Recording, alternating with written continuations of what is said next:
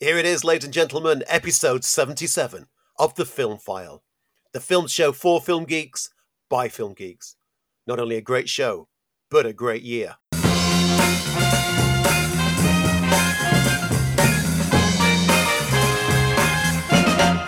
And we are back. Hello, ladies and gentlemen. Welcome to The Film File, your favourite film show. I am Lee Ford, and I, as ever, am joined.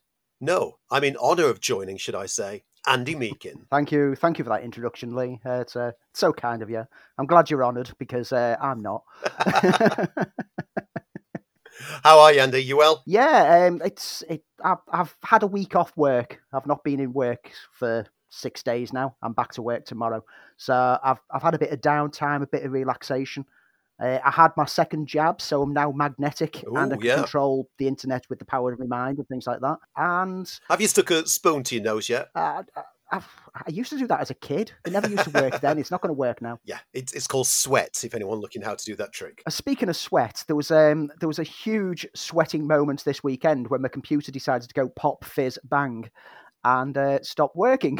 Yes, well, I got your message on how to bring down an empire. I sent you a message after I'd already been trying to fix it for about 2.5 hours, and I was what little hair I've got left on my head was getting clutched and pulled out in frustration. And yeah, you offered to, if necessary, pop round with some spare components so that we could get something up and running to keep things going. But, oh man, I managed to find multiple boxes around the house with all my spare parts and components because I've always built my own computers. So there's always spares somewhere. And I've basically ended up Frankensteining a computer together. But it's working. Which, over on Twitter, when I said I might not be around for MTOS because the computer's broken, I'm trying to Frankenstein something together. One of the regular contributors sent a GIF of like the "he's alive" thing from Frankenstein. I went, I'm expecting something like this. So when I got it working, I did a recording of myself in black and white on my phone, turning around from the computer working, going, "It's alive!" It was a hairy moment because I was imagining that, no one would have thought if you were going to bring down the film file empire that it was going to be a loose component in your computer. And I thought it was going to be something apocalyptical, for instance, that might have brought it down. Ooh, you almost said it. I almost said it. Almost said it. Andy and I did an interview, which we have to thank Harvey for on another podcast yesterday. And the running gag was my mispronunciation of that particular word for some time. But... it all adds to the joy. So this week we've got, as ever, an action-packed show for you. We're going to be reviewing Chris Pratt in Amazon's Tomorrow War. We're both going to get a little freaky and review Freaky. And Andy's going to give his thoughts on Fear Street, Part 1, 1994. Which you can see on Netflix. We'll be doing a deep dive into the career of Richard Donner, who sadly passed away, as of this recording, late last night. And we'll take a quick look at last week's Loki in anticipation of this week's Loki. And of course, we'll be bringing you news, reviews and views in a section that we like to call The News.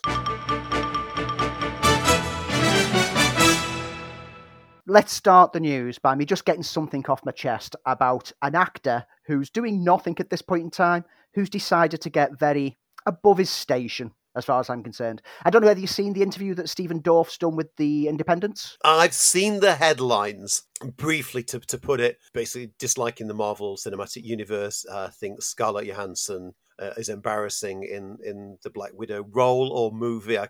It was just clickbait interviews and that kind of journalism, those kind of interviews.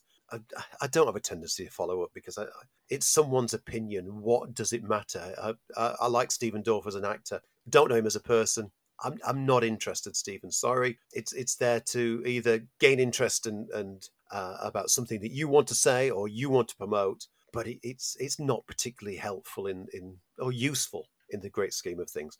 But that's just me. Well, he's not particularly promoting anything. There's nothing on his radar for getting released. So no idea where this interview came from. But for those who've not seen the interview, the thing which is causing controversy online is his statement, "I don't want to be in Black Widow. It looks like garbage to me. It looks like a bad video game. I'm embarrassed for those people. I'm embarrassed for Scarlett. I'm sure she got paid $5-7 million, but I'm embarrassed for her."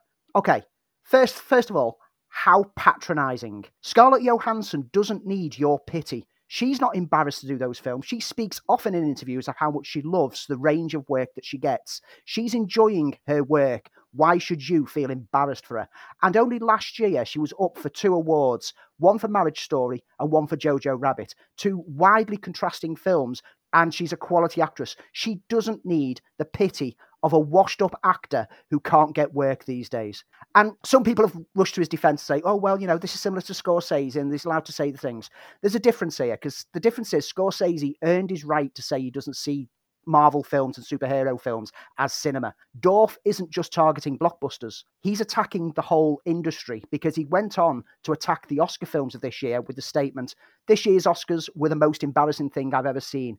My business is becoming a big game show. You have actors that don't have a clue what they're doing. You have filmmakers that don't have a clue what they're doing. We're all in these little boxes on these streamers, TV, film. It's all one big expletive of content now. This year's Oscars, I'm sorry, but I know that the show was a bit of a shambles, but the films that were up and the nominations that were up this year were some of the strongest in recent history. So he's attacking people who are actually the next developing directors, the next developing actors. He was attacking people who are actually promising a good career ahead of them. I don't get where he's coming from. I really don't get it. I don't know whether he's just upset that he's not getting work these days and he's just throwing his toys out the pram. I don't know whether the interviewers provoked him into being this abrasive, but he's not come across really well, and he's basically attacked the industry that he wants to succeed in. Who's going to want to work with someone with that kind of attitude? I don't know. I mean, Stephen Dorff's had an odd career. He started out as a kind of real wonder kid. Patchy at best is to say that I think he can be a phenomenal screen presence, and I remember him as a phenomenal screen presence. I've not seen. No, I tell a lie. I saw him in True Detective, and I thought he was great in the 3rd season of True Detective. But he's not a household name, and his career is a little bit all over the place. Maybe it's a case of feeling sour about an industry that's not reaching out to him more. Maybe he's genuinely upset with the way and the direction the industry's taking. That's the thing about interviews. You encapsulate an hour to 15 minutes to an hour's worth of conversation and draw some kind of conclusion to it. So the thing, and I mentioned this yesterday when we did the interview on Harvey's show, is it's soon forgotten, all this kind of thing, and then we soon move on to it, especially now. It's like a bad tweet. It's out there. It has its cry in the wilderness for a little while, and then we move on to the next outrage. There's 2 things which I find pitiful, and that's the word outrage and offended, because they mean so many different things to so many different people. I'm outraged and offended by boy bands, but I don't have the police go and hunt them down. And it's what's that old saying? One man's meat is another man's poison.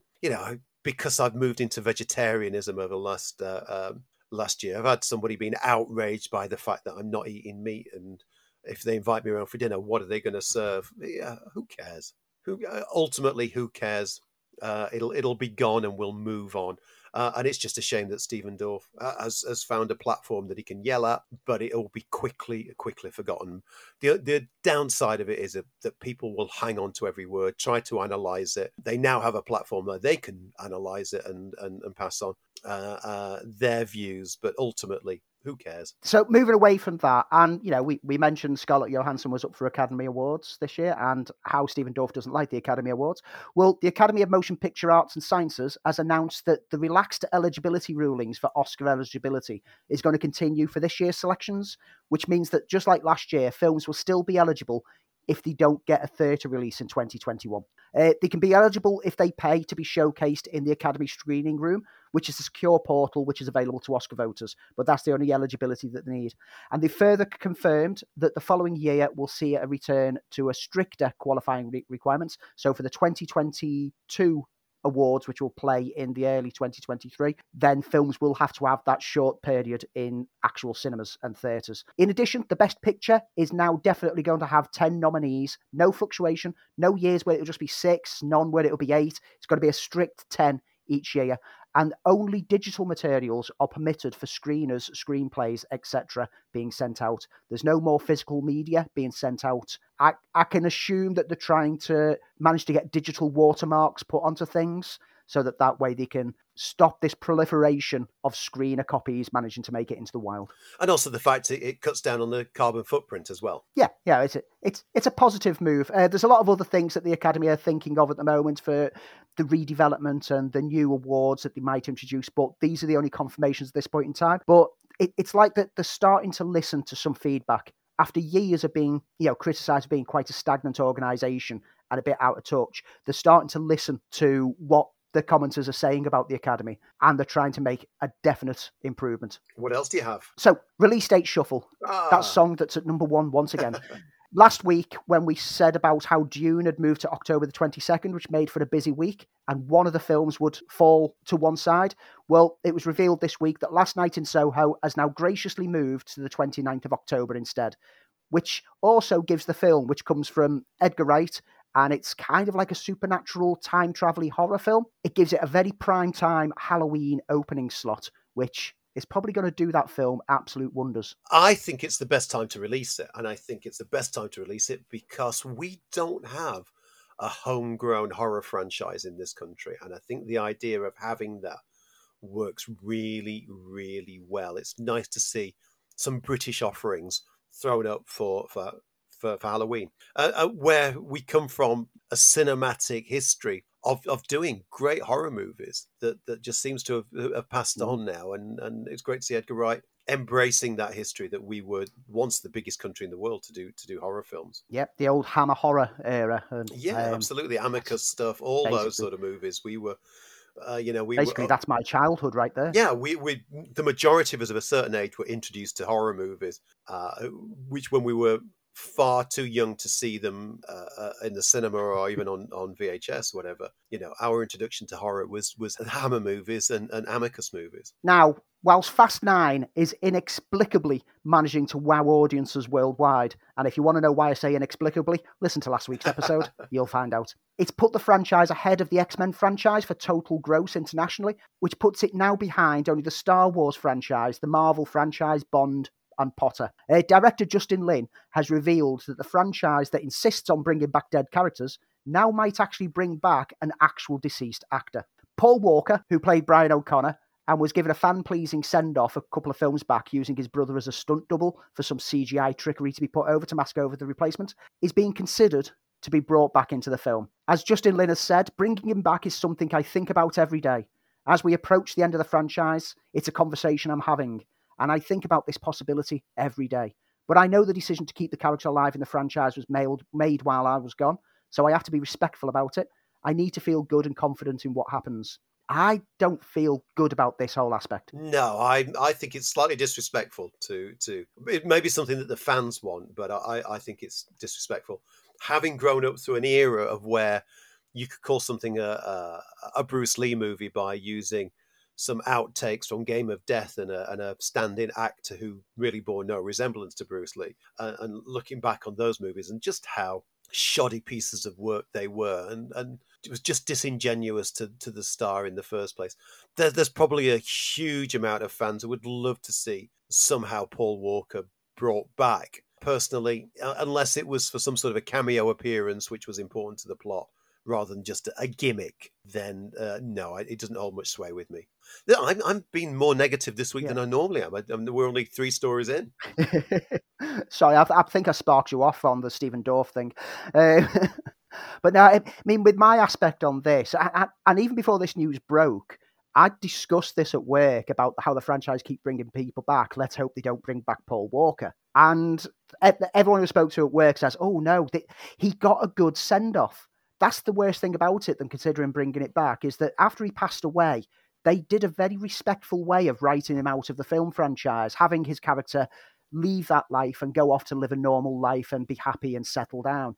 And it was a good send-off, and it had like a very tearing up kind of moment of like seeing him riding off into the sunset kind of thing. You don't need to undo all that by having the character come back, especially when you're going to know, well, it's not actually the same actor, it's just his brother with a CGI mask over him.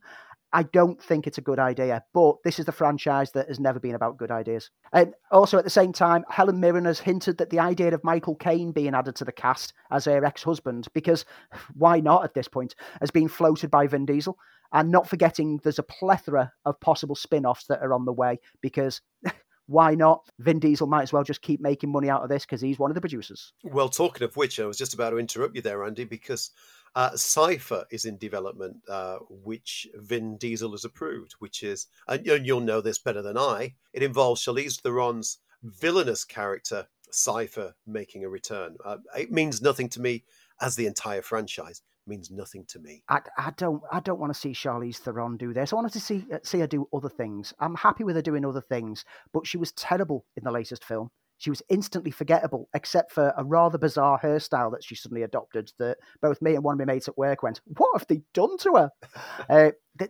He's basically wanting to spin off pretty much every character with their own film. But if you are a fan of bland action, particularly bland sci-fi action which riffs on pretty much every generic trope from the genre, yet thinks it's doing something epic, well, Vin Diesel again has confirmed plans are underway for a fourth Riddick film. Writer and director David Twohy has finished the script, and the plan is set to shoot in Australia, where the first film, Pitch Black, was made. I loved Pitch Black. It wasn't a Riddick film. It was a sci-fi horror film where Riddick was a side character. I don't know how this ended up being a Riddick franchise. I think this is more to do with David Twohy than I think it is to do with Vin Diesel. David Twohy had a universe he wanted to create, and the Riddick character being central to this.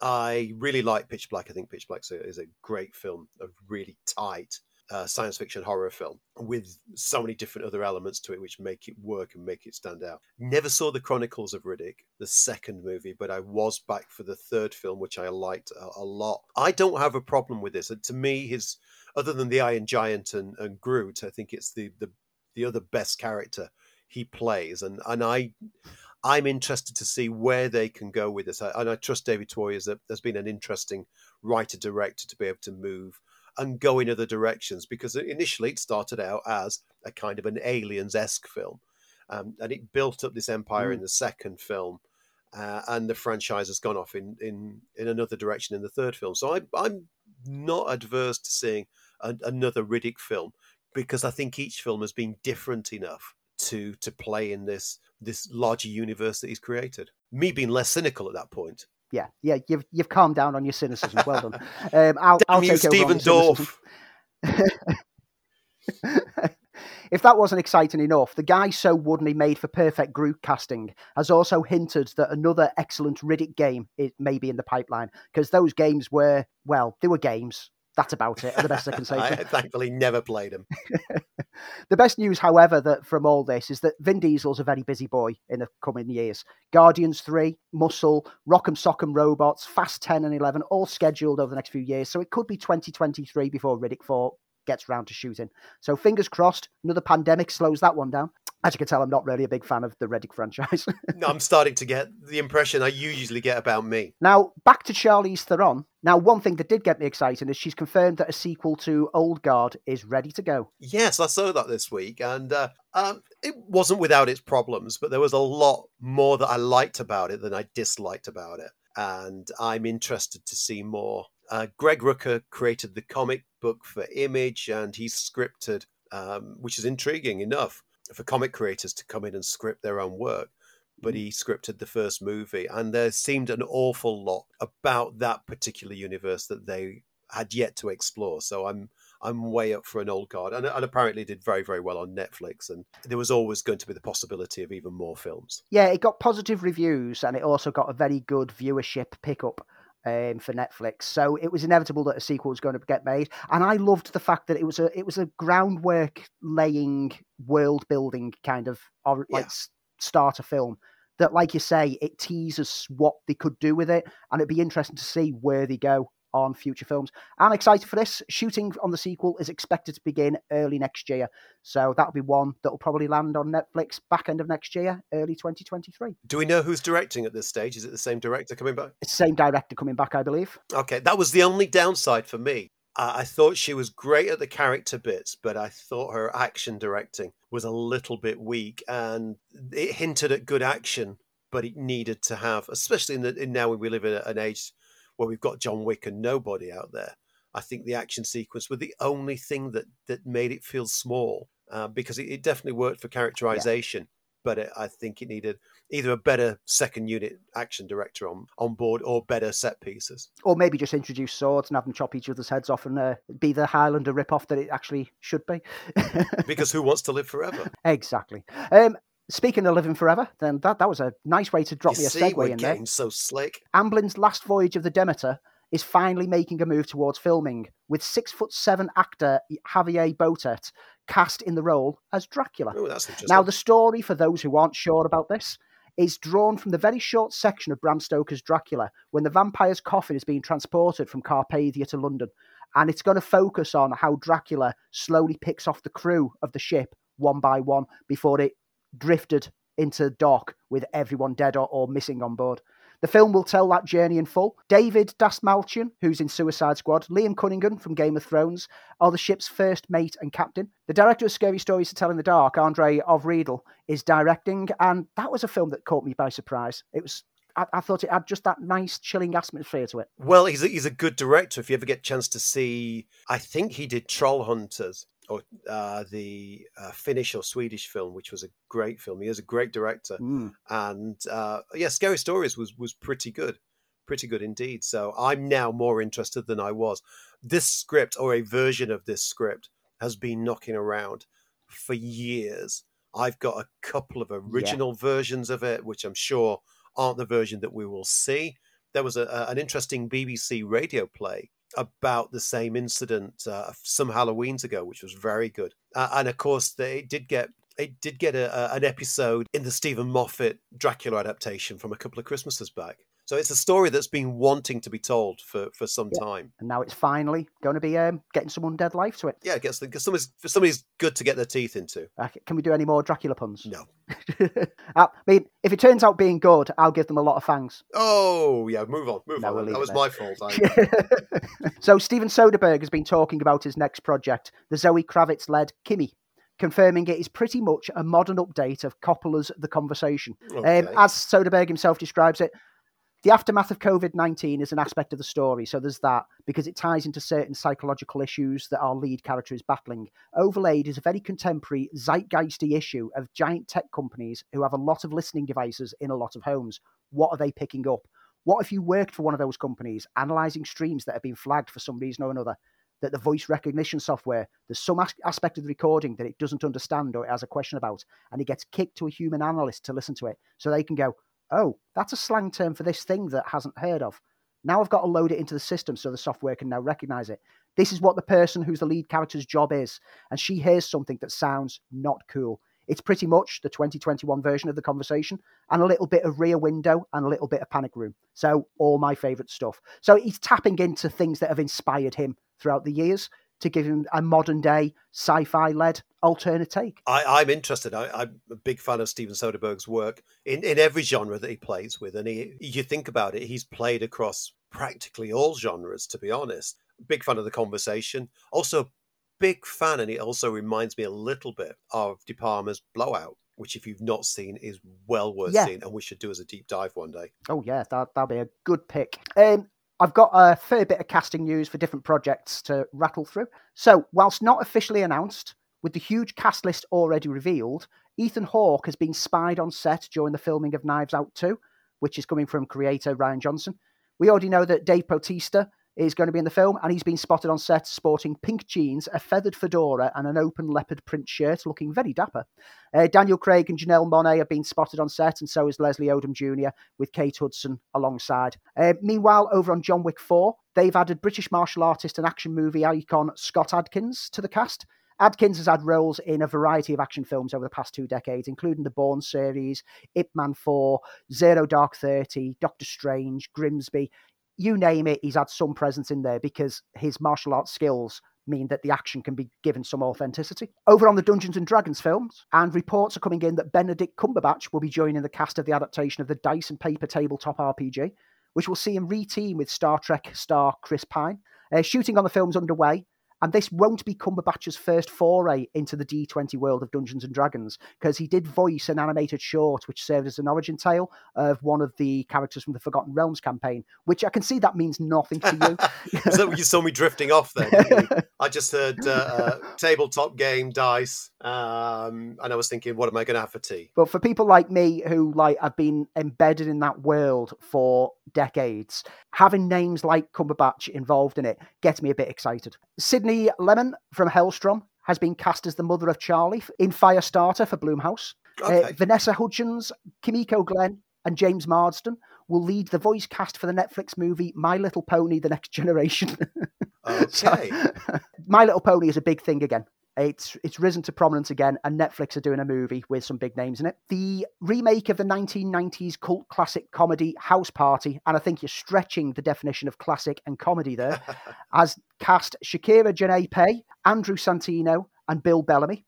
For people who don't know this classic film, it's about a bunch of friends who want to throw an epic party. Full stop, that's the story. And the Bruckheimer-produced family action feature Secret Headquarters has cast Jesse Williams from Grey's Anatomy as the villain. The film will star Owen Wilson, Michael Pena, Walker Scoble, Momoa Tremada, Abby James Witherspoon, and Kezel Curtis in a film that's been described as Home Alone in the Batcave.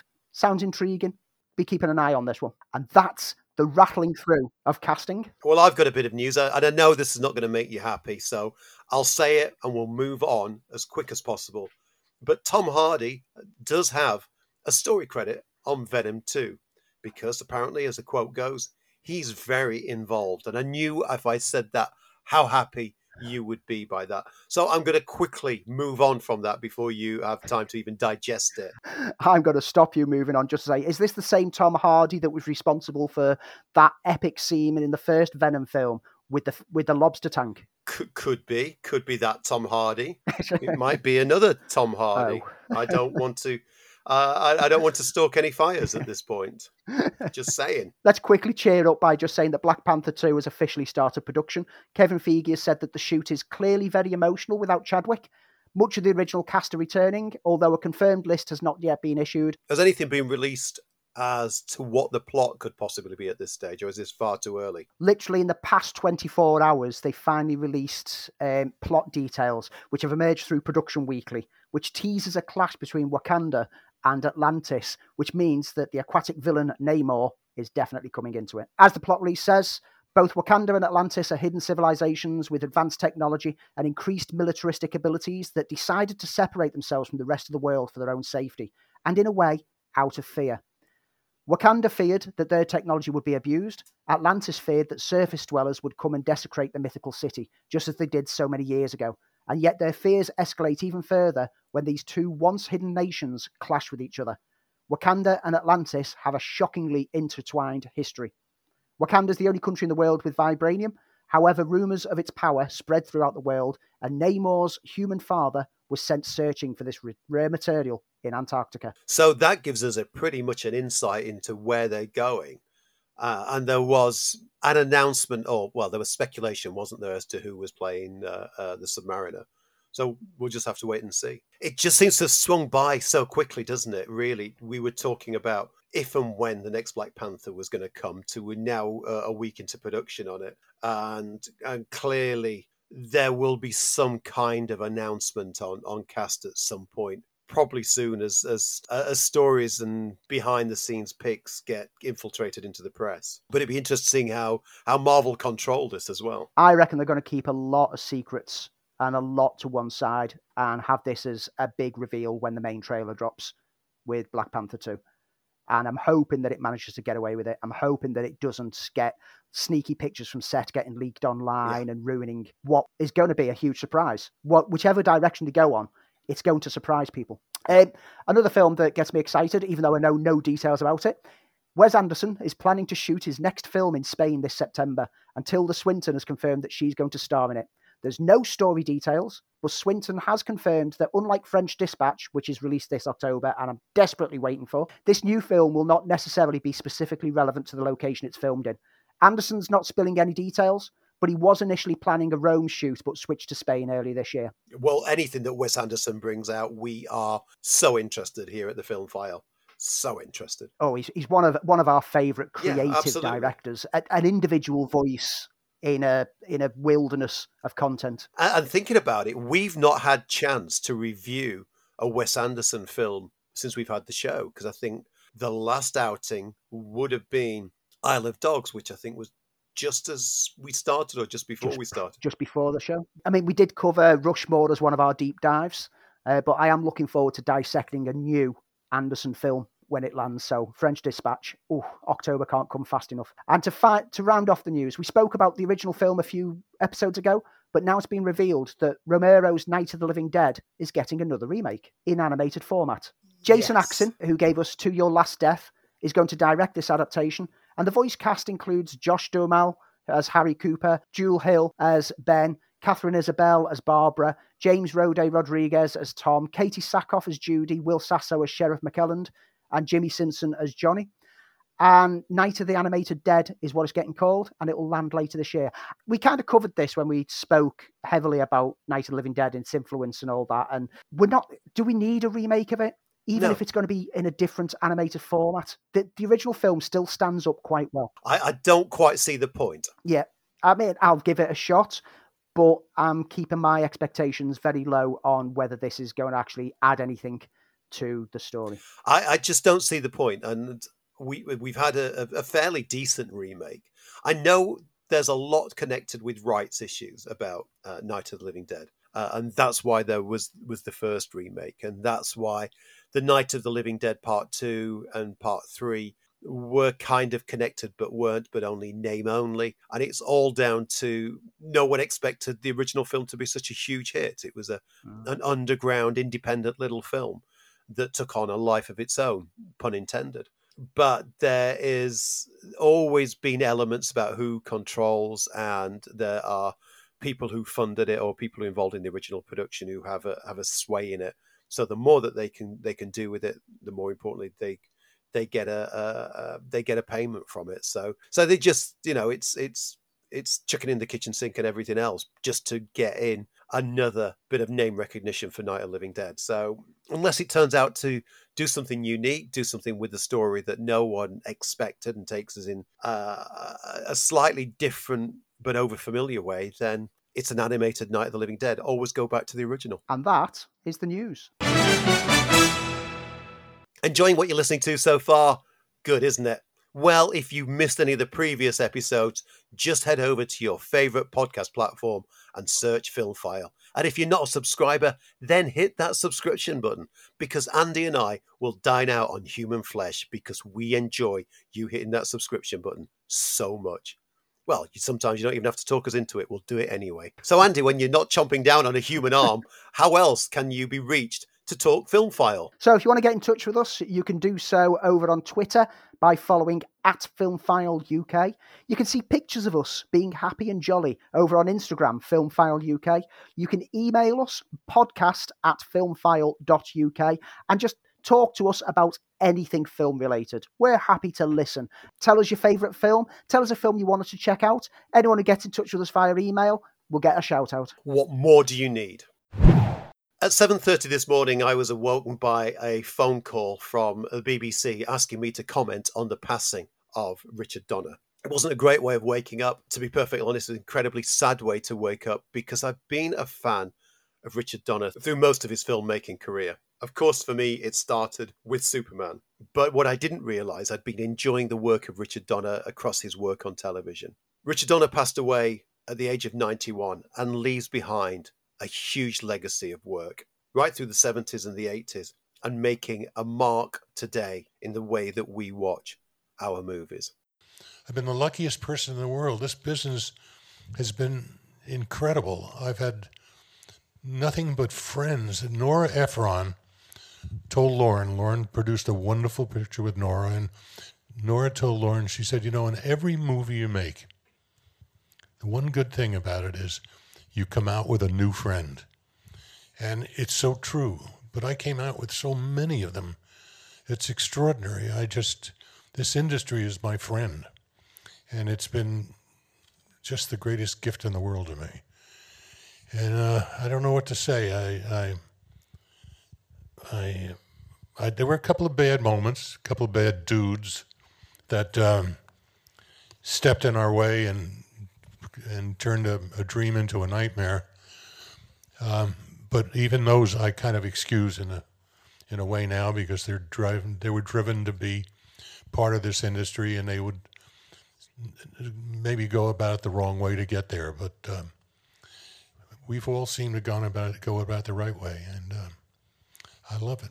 So instead of our usual deep dive into one film, we'll be deep diving into the career of the legendary director, a director behind an eclectic mix of some of the most remembered great time movies. The filmmaker is behind some of the most beloved blockbusters of my generation and hopefully some of your generation, hopping between genres to make major Hollywood entertainment that, while action-packed and spectacular, always had that one element. They were impeccably crafted and they had heart and soul. Andy, to talk about Richard Donner, we're going to talk about films that I know you and I both love. And we talked about Superman the movie on this very show in one of our deep dives only last year, I believe. So what are your memories of Richard Donner, and what work for you just jumps out? And keeping in mind that for a lot of people outside of the film industry and outside of film fandom, he wasn't a name that was a household name, but you could instantly recognize just some of his work. And I had that this morning. We're talking about it on the BBC, was you were explaining to people not so much about the man, but about the legacy of work that he's left behind. Yeah, I mean, you said that Superman was basically your introduction, but you didn't realize that you'd seen his work on TV previously. And yeah, for myself, Superman in 1978 was my introduction to him as a filmmaker without acknowledging his name. I think I only started acknowledging his name during the 80s when his name popped up on Lethal Weapon in 1987. Because by that point, I'd already seen The Omen. As a young horror fan, I was introduced to The Omen at maybe too young an age. But wow, that film has stuck with me ever since. And it's within my Blu-ray collection. Most of Donner's films are in my Blu-ray collection for very good reason. Films such as The Goonies in 1985. Again, I didn't recognize his name within there, but that's a film that I latched onto and I loved and adored. And so, like I say, it was the late 80s when Lethal Weapon was sold with Richard Donner's Lethal Weapon. I was like, hang on, this guy's something. And then, because I was getting to that era where I was starting to read Empire magazine, etc., I started researching and went, that's who he is. Right. What else has he done? And then I found out that he'd done Scrooged as well. And he's done films such as The Toy, which is not a well-known film, but I have a fondness for The Toy. It's a Richard Pryor film from early 1980s, just when Richard Pryor was on that peak of his career. Not a great Richard Pryor film, but I was at the right age for that to give me some enjoyment. And it's like you say, he's been behind so many films that you might not know his name, but you'll have definitely experienced his films, be it the Lethal Weapon series, be it Maverick, the 1994 relaunch, which had Mel Gibson in it. Great film, well worth checking out if you've not seen it. Or his work behind the scenes as producer on things like the X-Men franchise or the Tales from the Crypt franchise. His name is over so much to do with cinema that you've definitely, in some way, shape or form, experienced his work somewhere along the lines. That's interesting. That's the way that I described it today when I was talking to the interviewer. It clearly wasn't a film fan and had no reason to be. And then I actually mentioned Scrooge, and he went, I didn't know he did that. That's one of my all-time go-to Christmas film. He was a strong filmmaker across a multitude of, as I said before, genres, different styles of movie making. And he always brought that one thing to it. And that's down to his career in television, is he brought craft. He wasn't a flashy director. He didn't have a unique visual style. He was a workman-like director, but it had craft and it had heart and soul, and you always thought he was doing the best possible work that he could do. Even if the material wasn't the best material, Richard Donner was always at his A game and always provided an entertaining piece of work. And I think that was his craft, and that's why he was so beloved across the industry. He was also apparently a really nice guy. Actors liked to work with him. He had strong political beliefs and wasn't afraid to use his films as soapboxes to talk about those political beliefs. He made some interesting choices. He did the medieval fantasy Ladyhawke starring Matthew Broderick and Rutger Hauer and Michelle Pfeiffer. And even though it underwhelmed at the box office, it gave an opportunity to do the firm family favourite, The Goonies, and he worked with Spielberg on that. And again, he was just the director that you could go to that just had such a great sense of craft. I mean, as I said, when I discovered him on TV and not knowing it, he was a director of The Twilight Zone and TV westerns and the Banana Splits adventures. He did the live action sequences on those. So he's a person who learnt his craft and then moved slickly into movies with a couple of films that don't really sit that highly on his CV. But when it came to The Omen, that was the game changer. That gave him Superman, and that brought him a film that not only changed his career, but changed the movies that we watch today, because Kevin Feige and Jeff Johns all talk about Superman because, A, it's the classic that it is, which is because of Donner. But it was a game changer for comic book fans because it did have heart and soul. And it took it seriously enough to make us believe. And if you don't believe in fantasy films, if your heart doesn't reach out to fantasy films, then I don't think we'd have got the X-Men that we've got today, which, as you said, his production company was behind. And we wouldn't have got the MCU that we know today. And I think that's all down to Donner and Superman the movie. So a fine director who made some great movies. It was an interesting career where you look at the range of films that he did. He's not someone that you could pigeonhole. He's not someone that you say, oh, he does this kind of, he does sci-fi, or he does horror, or he does action. He did everything. The Omen is still one of the best horror films ever made. In my opinion, it far outshines most modern day horrors, and I will happily go back to it. The visual effects, the practical effects that were used are still shocking today to watch, from a head getting severed with glass to a lightning rod falling from a steeple and impaling, well, one of the doctors, as far as I was concerned at the time. Yes. It's an absolutely powerful film. And yeah, it created a whole, like, a hyper consciousness about religious, like, doomsday predictions around the time that it got released. It was one of those films in the 70s that just created this hysteria of, like, horror. But then you get The Goonies, which is the most perfect coming of age kids film that isn't patronizing to the kids. It doesn't play it down to the children.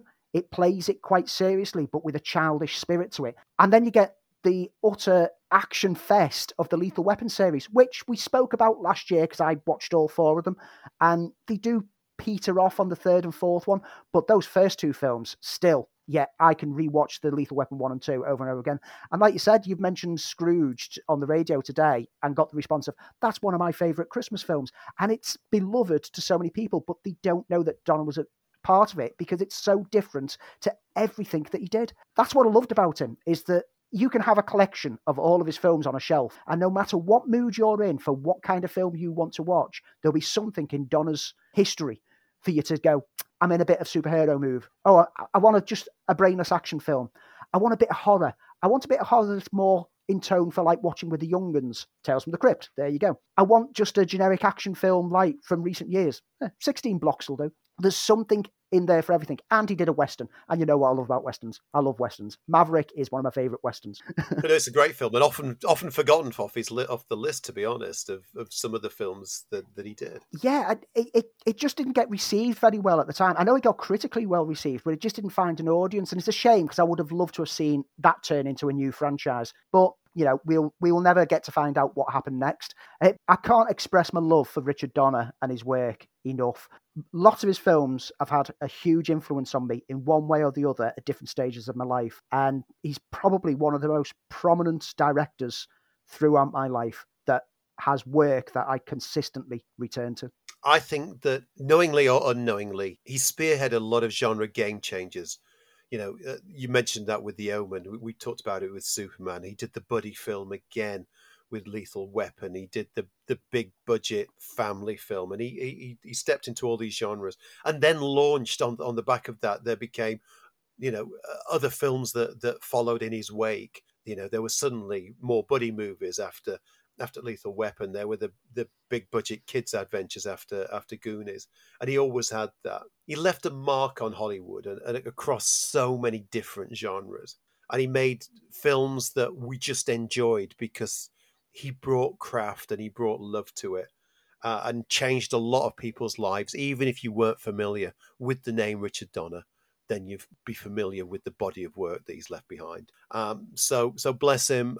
Godspeed, Richard Donner. You were a big part of our filmmaking growing up, and you'll be sadly missed, but we got chance to spend time in the entertainment that you created. So Andy and I have had a chance to see some of the films that have been released over the last week, and we both, for a change, seen 2 out of our 3 films. And we're going to kick off with The Tomorrow War, which landed on Amazon this week. 1 minute to jump. How are you so calm? Long story. Yeah, ex-military? Kind of a short story, I guess. Welcome to the future. Listen up. We are humanity's last hope. I'm gonna save the world. I'll get my coat. Come on! The Tomorrow War. So, former soldier turned scientist teacher Dan Forrester, played by Chris Pratt, witnesses the arrival of human time travelers from the near future, recruiting people from the past to fight in a future in a war against an alien race. Forrester is conscripted into the fate of the wars, and the future lies in his hands. Directed by Chris McKay, who was the director of the much-loved Lego Batman movie, this film is kind of, for me, a 1980s throwback big science fiction film. Heavy on action, heavy on CGI. Andy, what did you think to it? It initially came across to me to be disposable sci-fi, but I actually found that there's a really good emotional heart that beats at the centre of this film. When he starts to make contact with his superior officer in the future. I'm not going to spoil the reveal of who that person is, but it gives a nice little bit of a poignancy to the whole affair. The time travel element is a simple setup that lets the film basically play an alien invasion story backwards. We start off not knowing where they came from, and are at the end of the war after some setup of the present-day lives, before the film allows the investigation into the origins of the aliens to play out in the latter half of the film. And I always say with alien invasion films that it always hangs heavily on the design of the alien menace. If the alien menace is wrong, if it's too bizarre and it stretches belief, you can't hook into it. If it's too simple and it just seems pointless. The design of the aliens in this worked immensely for me. I thought that they were really well thought through. They were very feline in nature, very graceful and athletic. They were predators. Their skin colour and contrast would help them blend into the crumbled surroundings around them. And all the things like the bone launcher tendrils all seem to make sense as a genetic creation. And so because I believed that those aliens represented something that you could feasibly see, I believed in what was going on screen. I find a lot of enjoyment in this. Like you say, this is a very good throwback to the 80s kind of sci-fi action. And it doesn't do anything really new. You kind of know where it's going. There's story elements early on that make you question the film. Why aren't the grunts getting told any details? Why is nobody trained? Why are they just thrown into this war? But if you pay attention, it all makes sense as the film rattles along. But on the negative side, and I have to be picky here, Chris Pratt kind of lets it down. You've said what I'm going to say, to be honest. The film tries to be serious. It tries to be a gritty future war movie with a heart in it. But it becomes a Chris Pratt film, which means that he jokes and quips under his breath, kind of like Star-Lord. So it ends up just being Star-Lord versus the alien menace. And that kind of lost me, which was a shame because everything else around him was working so well to benefit the film. I would go the opposite way, and I thought we were going to agree on something. I thought Chris Pratt as being the humbled straight man didn't work because I thought the character was dull. And then when we got the little bit of charm that Chris Pratt can bring to a party, I thought that's when he became more interesting on screen. But I thought as just another chunky, chiseled ex-soldier with PTSD, then I don't think it offered much into the movie. I liked it. I thought it looked great. I would much rather have seen it on the big screen. And then originally it was going to have a Christmas Day release. And we've talked about this a few times. I think, yes, I would have enjoyed it much more on the big screen because all the plot holes and all the bits of timey-wimey plot that never really does make sense. And I always remember that line in Looper where one of the characters says, "Don't think about it because you'll just end up roasting your brain. I think came to light with this one because it sort of set questions up that it didn't answer. But I think the set pieces would have looked so much better on a bigger screen with a bigger sound system, because I found myself getting not bored. I was never bored, but I got restless with certain pieces. I thought it was half an hour too long. It was a long movie, and I thought it could have shaved some of that exposition off and made it a much tighter event. But it was interesting enough to hold my engagement for the majority of it. I thought more interestingly out of it is that Chris McKay certainly does have a future in live action movie making. And I think interestingly, and I know that he's been all over a certain DC character, but I wouldn't be surprised within minutes if Marvel were calling him up and throwing some work his way. But it was an interesting and fun Saturday night flick that whiled away 2.5 hours without having to think about it too much. But I will just point out, any film with J.K. Simmons in just raises my my interest another 10 points. So it probably gets more points because of J.K. Simmons making what is just a kind of an extended cameo. I'd have loved to have seen this on the big screen as well. There's some beautiful, delicious imagery that would have popped out the screen. And the score to the film would rattled along really well, and it would have sounded great and really zinged through cinema speakers. It's a shame that it didn't get a cinema release, because there's one particular shot, and all I'm going to say is burning rig, aliens at the bottom, diving down. It was a pure picture frame on the wall kind of moment, and seeing it on the small screen was good. To have seen that on a 20-foot screen would have been amazing.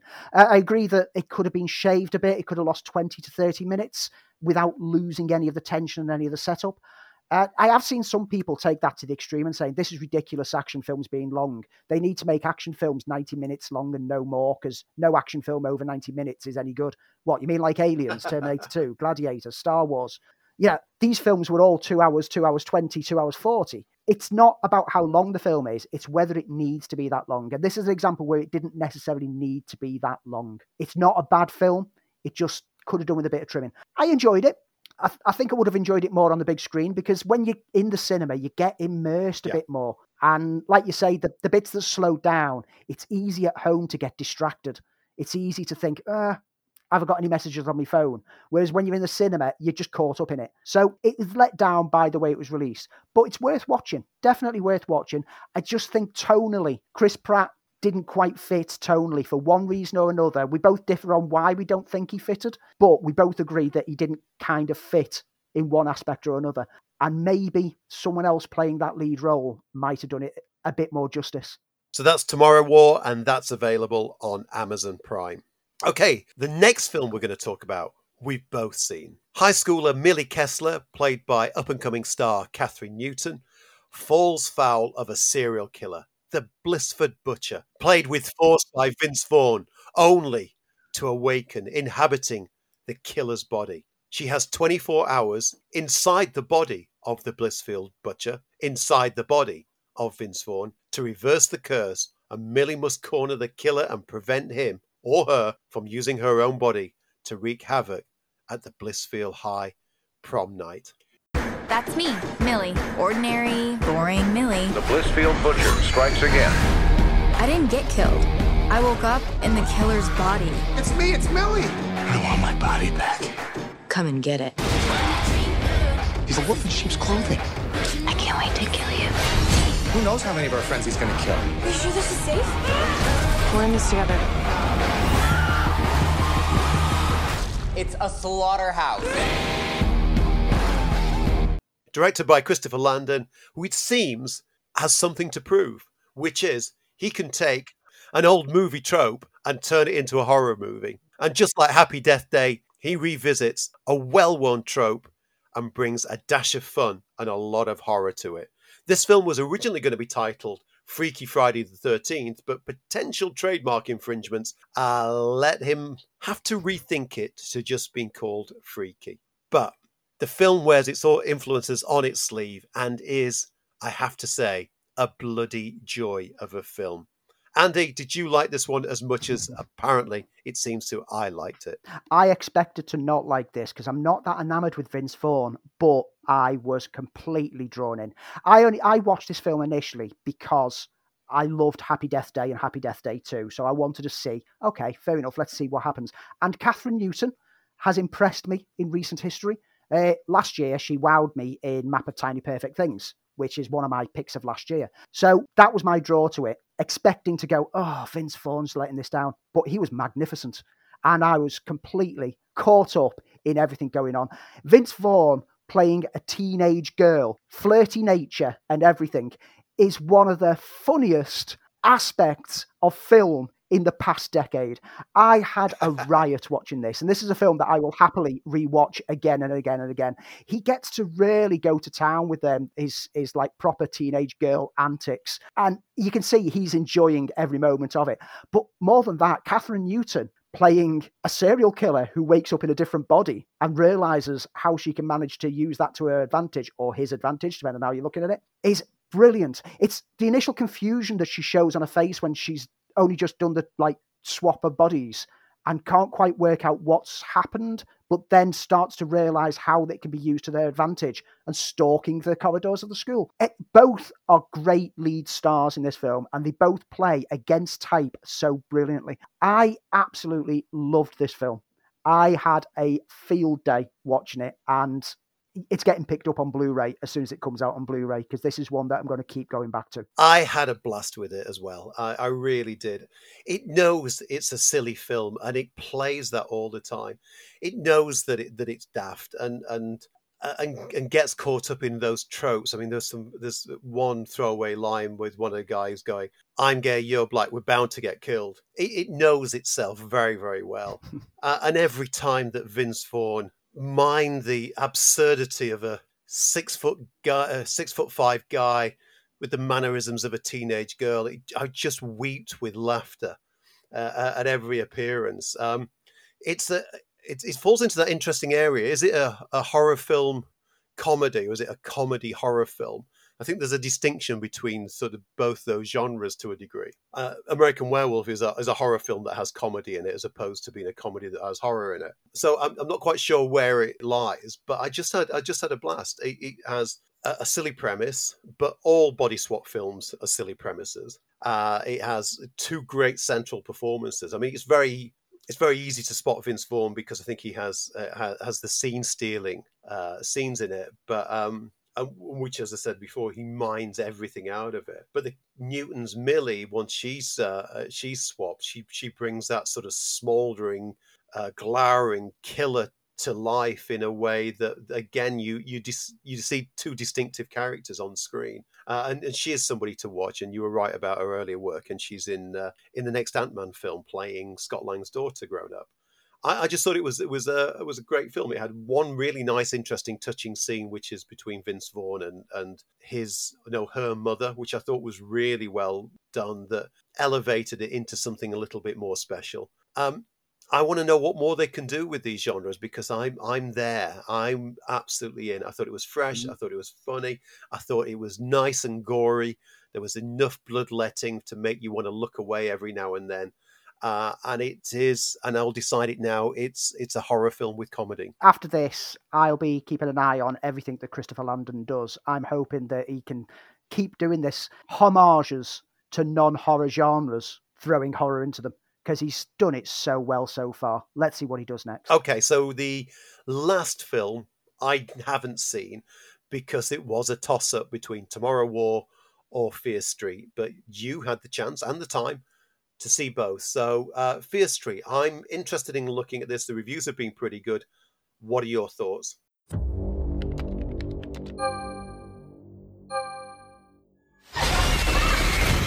Dude, what the hell? This is exactly why you have no friends. Look, some guy killed a bunch of people at the mall last night.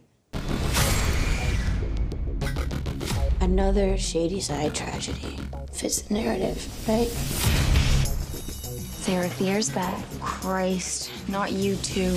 There's no angry dead witch. The only thing that made him go crazy is this town.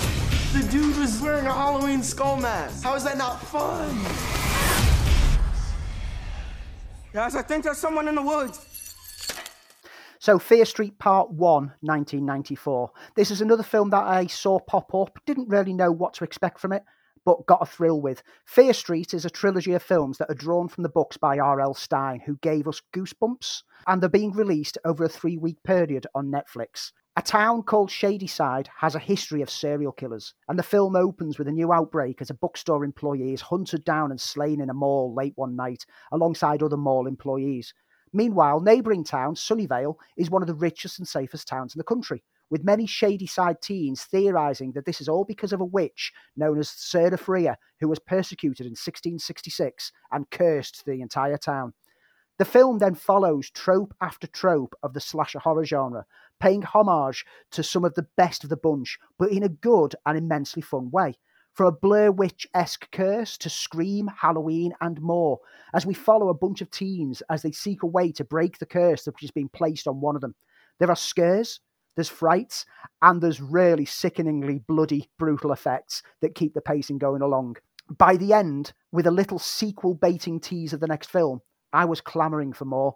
And the next film, which releases this week, is going to be a flashback to the summer camp massacres of 1978, Friday the 13th, before the third film will go back to the start of it all, the witch trials of 1666. And I'm definitely going to be watching each week because I want to see how this curse started and whether in the future they're going to break the curse, because each of the next two films are going to bookend the past story with what's happening continuing after the end of the 1994. Marvellous. They could have easily told these films in sequential order and done it 1666, show the curse and build it up. But I think that the way that they've done this has teased it beautifully that I now have to watch the next two films. I'm in. I'm completely in. I'm not going to miss the next two. The one thing that made me not put it at the top of my list to watch this weekend was the R.L. Stine. Now, not that I'm not a fan of R.L. Stine, but were they a little bit too young adult, or are these movies horror movies in their own right? Given the way that some of the deaths take place, these are not designed for young adults. There is very bloody and very nasty effects work going on.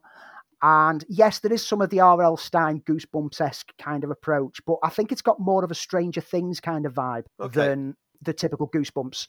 That's the one that I got the feel of the most. I felt it was more emulating what the Duffer Brothers are doing with Stranger Things. Okay, so that's our roundup of films for this week. Next week, we'll be bringing you our review of Black Widow. Anything to look out for over the next week on streaming services, Andy? So, I mean, you've already mentioned that at cinemas, it's Black Widow. That's all that there is. On streaming services, on Now TV and Sky, there's Midway, which is the World War II drama with Patrick Wilson, Luke Evans, Woody Harrelson, and Dennis Quaid. Could be interesting. Could be another Sky original. On Netflix, there's Dora and the Lost City of Gold, which I've heard a lot of good things of, so I'm going to give it a shot.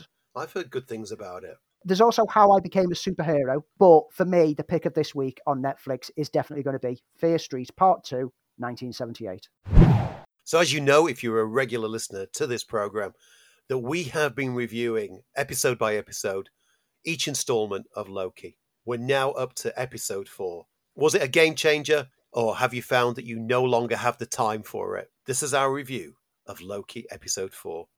So, as you've probably guessed, I've not been as wholly enamored with Loki as I thought I was going to be, and I think partly that's on me, because I think it's not the series that I had in my head. I thought we were going to get the whimsical adventures of a time-traveling Loki each episode, in which he would go to a new timepiece and have to fight some kind of Loki variant and then come back, and it would be a procedural time travel cop show, Quantum Leap, if you like. But it turned into something else. Mm-hmm. The first episode felt like a lot of exposition. I then thought it sort of hit its stride with episode 2. Episode 3 ended up being very talky and character building, which is not always a bad thing, and I'm not dismissing that. Episode 4 for me is when the light totally shined, because we found out what Loki is all about and what the series is all about, or so I think.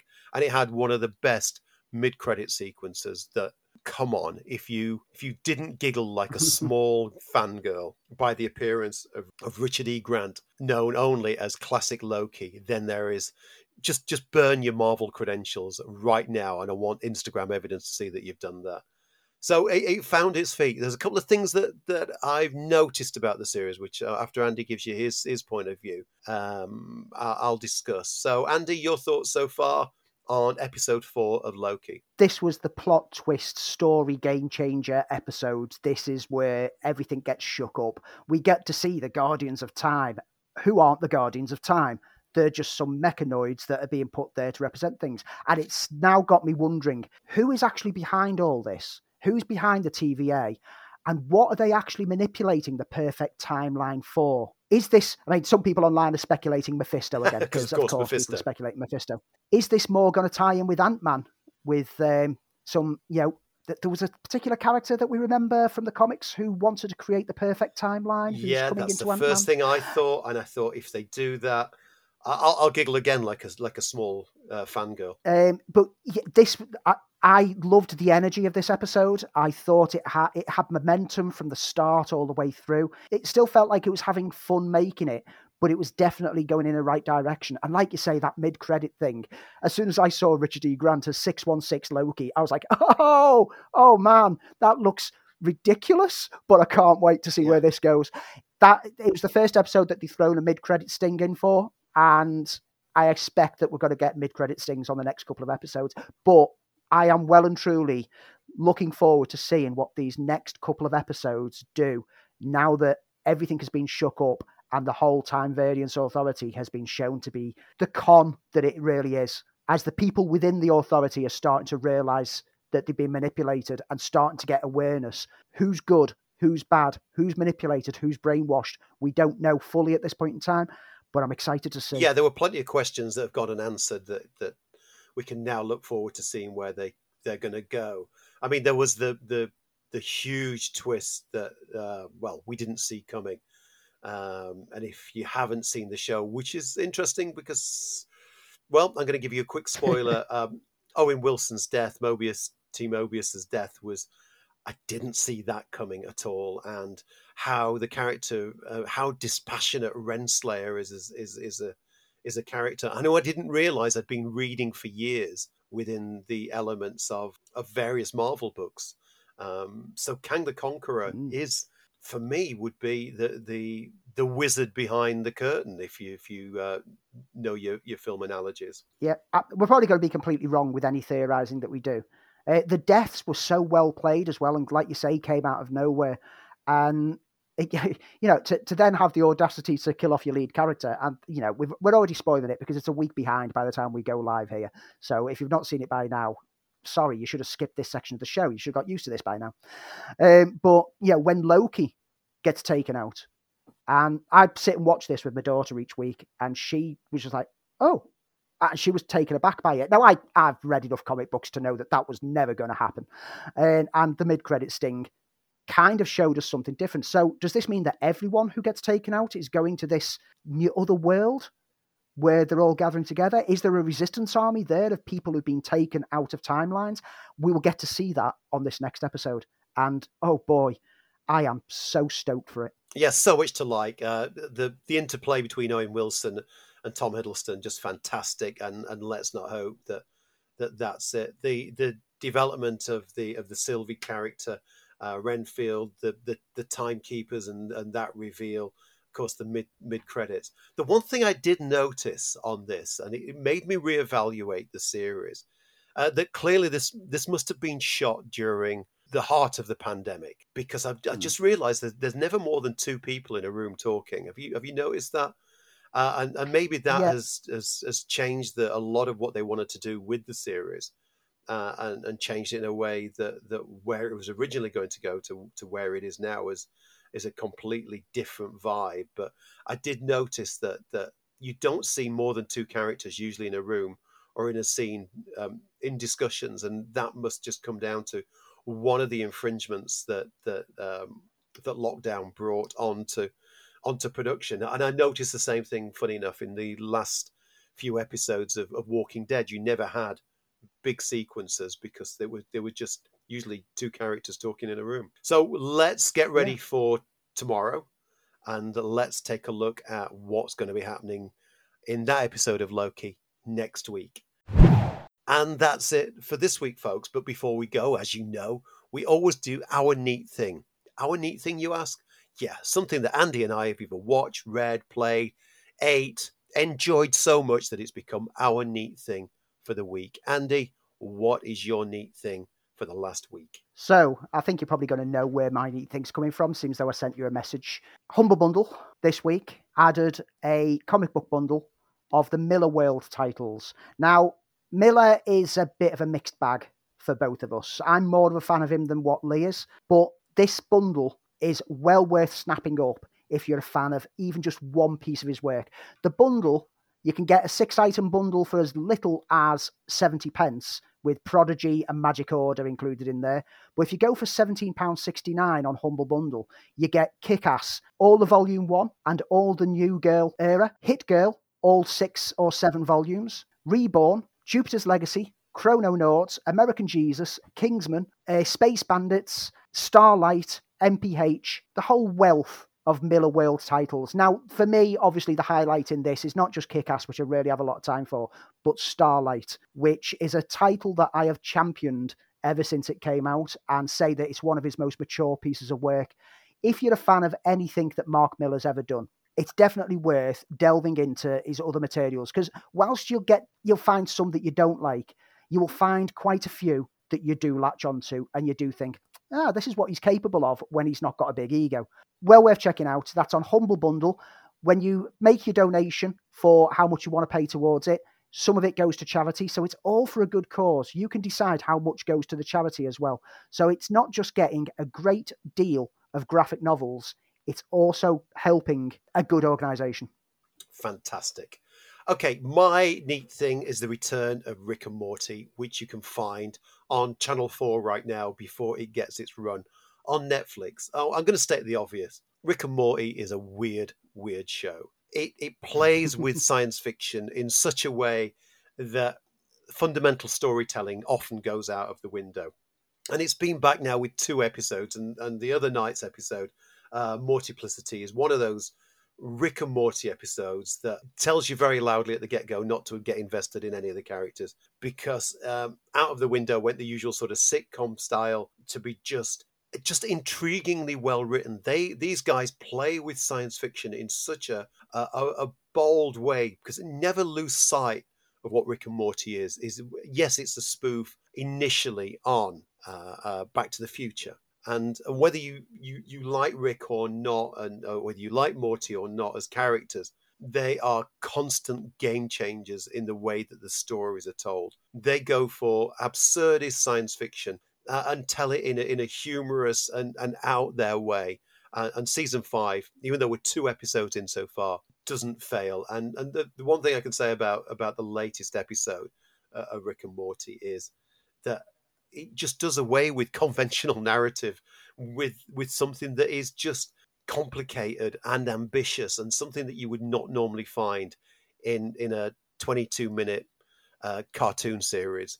And it's also got very, very sweary this season. Now, I don't know if it's always been sweary and they bleeped it, but this season is now very, very sweary. So for me, my neat thing is Rick and Morty season 5 on Channel 4. And that's it for this week, folks. And thanks for joining us. It's been a different episode where we got to talk about the life of Richard Donner. But we'll be back next week with hopefully a great review. Well, we can only say that in advance because we're not time travelers, of Black Widow. Andy, look after yourself. And you. And don't forget, next week we will also provide details of where you'll be able to hear Harvey Morton's Social Sanctuary podcast, which will be going out next Friday, I believe. Yeah, I'm looking forward to hearing what we sound like on somebody else's show. So we'll see you next week. This is the Film File, and honestly, if it wasn't for Richard Donner, you wouldn't believe that a man could fly.